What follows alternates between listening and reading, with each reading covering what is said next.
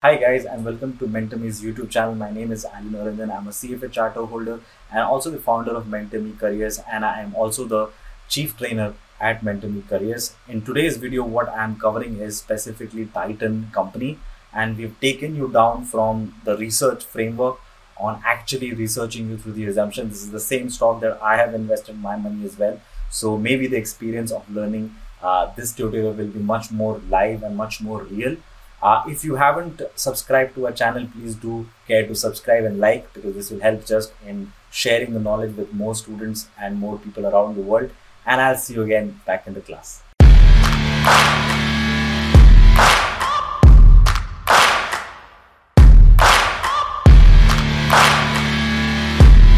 Hi guys, and welcome to this session of Research Framework. Now, the reason why we are conducting this session is specifically to first educate you on the idea of how to do research, because a lot of courses will actually teach you how to create a financial model, which is pretty obvious in terms of the mechanics, right? Because step by step, if you look at any of the DCF valuation model, most of the cases, to create a DCF valuation model in Excel is pretty simple. But what generally is missed out in the entire process is how do you actually research on the assumptions, right? Of course, over the course of other content which I'll be covering while making the Titan DCF valuation model, I'll be obviously taking you through my own research, which will give you the clarity on how the research has to be done in case of your companies that you decide to do later, right? So first, let's understand what exactly are we forecasting, right?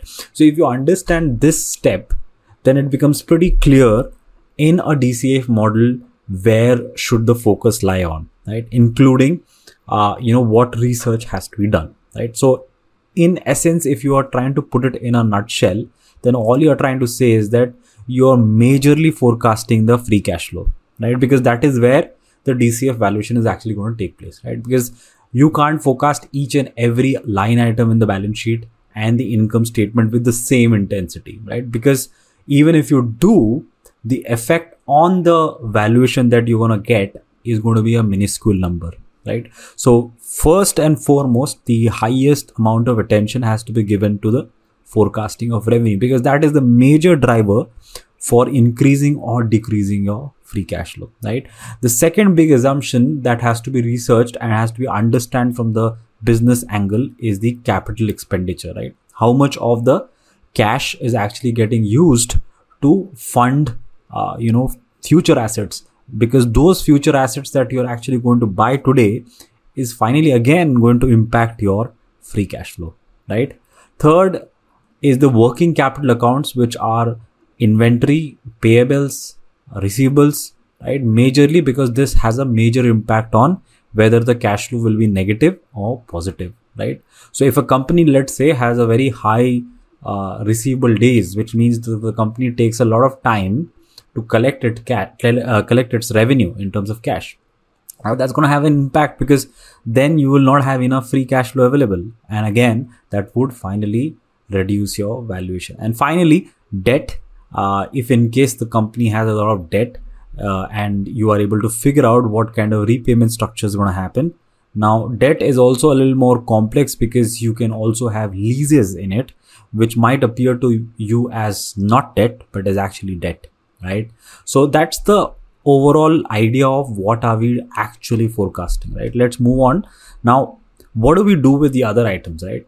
So for example, the cost of goods sold, salary, marketing, dividends, and taxes, right? These amounts actually don't change much as a percentage of the one big number, which is revenue, right? So cost of goods sold as a percentage of revenue is going to remain constant. Now, we are assuming here that the company is not a very new startup company, just 1-2 years in the business. No, we are not talking about that company. We are talking about companies which are at least 5 to 6 years of experience, in which the cost and revenue has stabilized, and as such, common size analysis can actually work, right? So let's say if we do a historical analysis of cost of goods sold versus revenue, maybe it comes up to be, let's say, 40%. Now the ranges might obviously differ between 40 to, let's say, 60, right? But more or less those 60% or those one-off years are going to be very less, right? Now, this is the effort matrix, because nobody really talks about this. None of the researchers actually tell you this, but 80% of your time to make this financial model has to be done first of all on revenue, right? Because that is where the conviction of the financial model actually comes, right? Now, when I'm saying revenue, it also means that you are also understanding at the same time 10% effort to be put in estimating what kind of assets the company is going to purchase in the coming 3 to 5 years, right? Working capital assumptions, you can spend about 5%. Debt assumptions, about 5%, right? So that makes us the 100% of the effort, in which you can clearly see where my suggestion lies. My suggestion lies in you understanding the revenue properly, right? Now, when I'll take you through the Titan research model, you'll realize that why I am saying so. Okay. Now let's move on. So just summarizing on the flow of the model. So first is obviously the data entry, where, depending on the kind of company that you're forecasting and what kind of data, in which form is it available, right? You do the data entry part.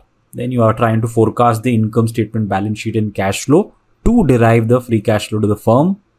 We will find the present value of the FCFF, which will give us the discounted cash flow value, which is, since we are forecasting FCFF, we're going to get onto price value. And from onto price value, adding the debt and reducing the cash, or minus doing the debt plus adding the cash, can also give you the equity value, which will finally give you the intrinsic value, right? Whether we use FCFF or FCFE will depend on the company, right?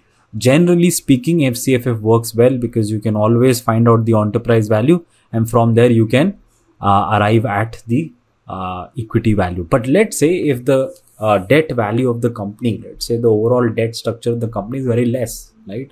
So there is a good chance that it might not be required for you to run the FCFF model. You can actually just start with FCFE, right? So depends upon what are the sources of the capital for the company, right? Moving on. Now, how do you go about researching any company that you are trying to build a DCF valuation model on? So first of all is to get a broader level understanding of the industry, right?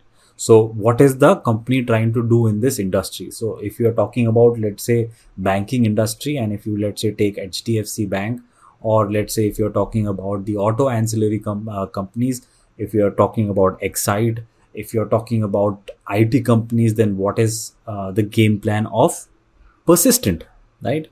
In a similar manner, at the same level, you also are trying to do all the competitor analysis, trying to run the basic ratios, right?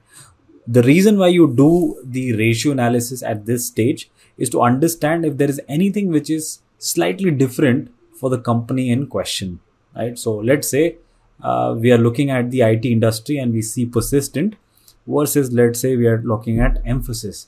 So is the selling, general and admin expenses slightly higher for Mphasis?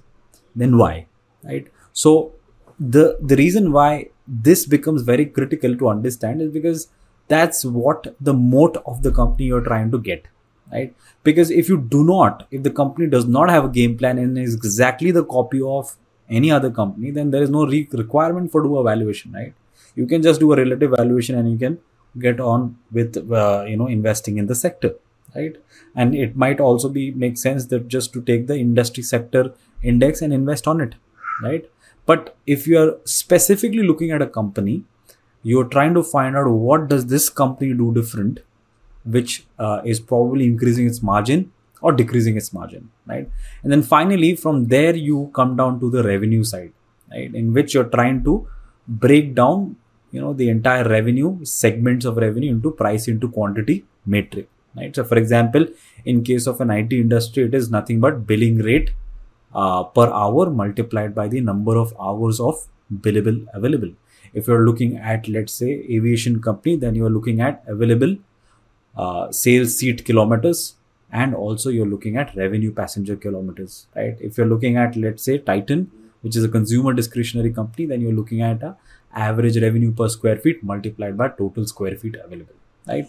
So now this is where, once you have broken down the revenue into price into quantity, then the research has to happen on the price and the quantity, right? Which is not that difficult, but if you directly jump to the breaking down of revenue without doing the first and the second part, it will be very difficult for you to get any conviction out in the third step.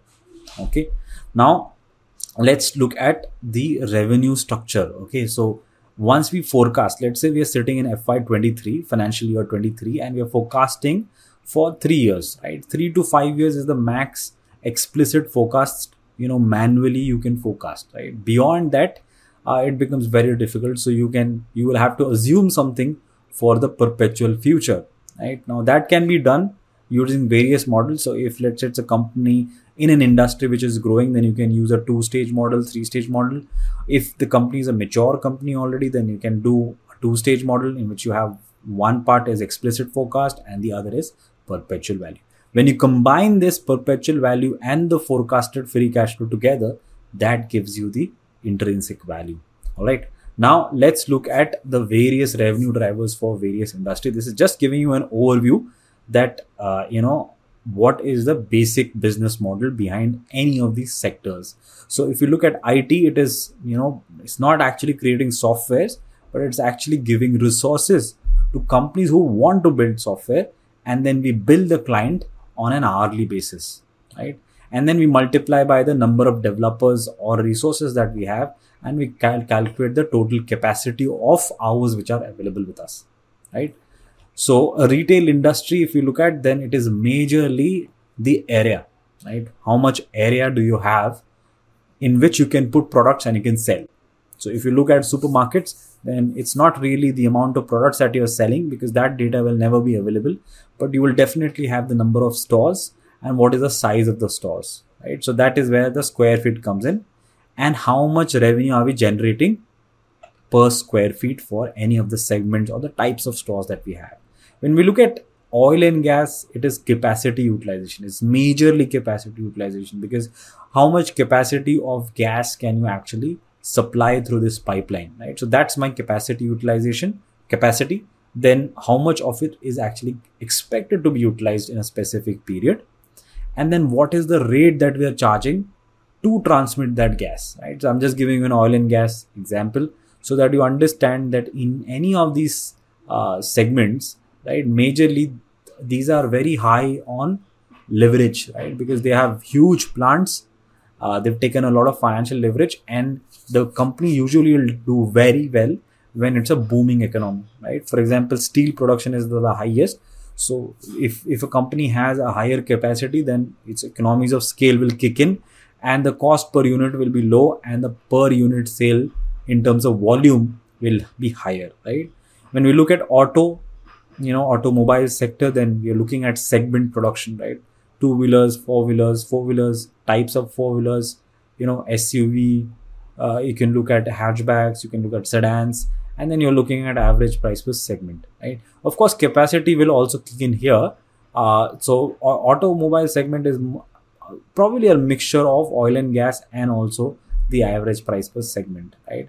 When we're looking at telecom, e-commerce, or any OTT like Netflix, then we are looking at the total number of subscribers multiplied by the average revenue per unit that the subscriber is actually giving us. And when we look at banks, it's majorly the net interest margin, the amount of savings account that we have. So that's the source of capital, and probably the savings banking account, we're giving them 4%, and we are lending it out at 8%. So our net interest margin becomes 8% minus 4% divided by the total assets, right?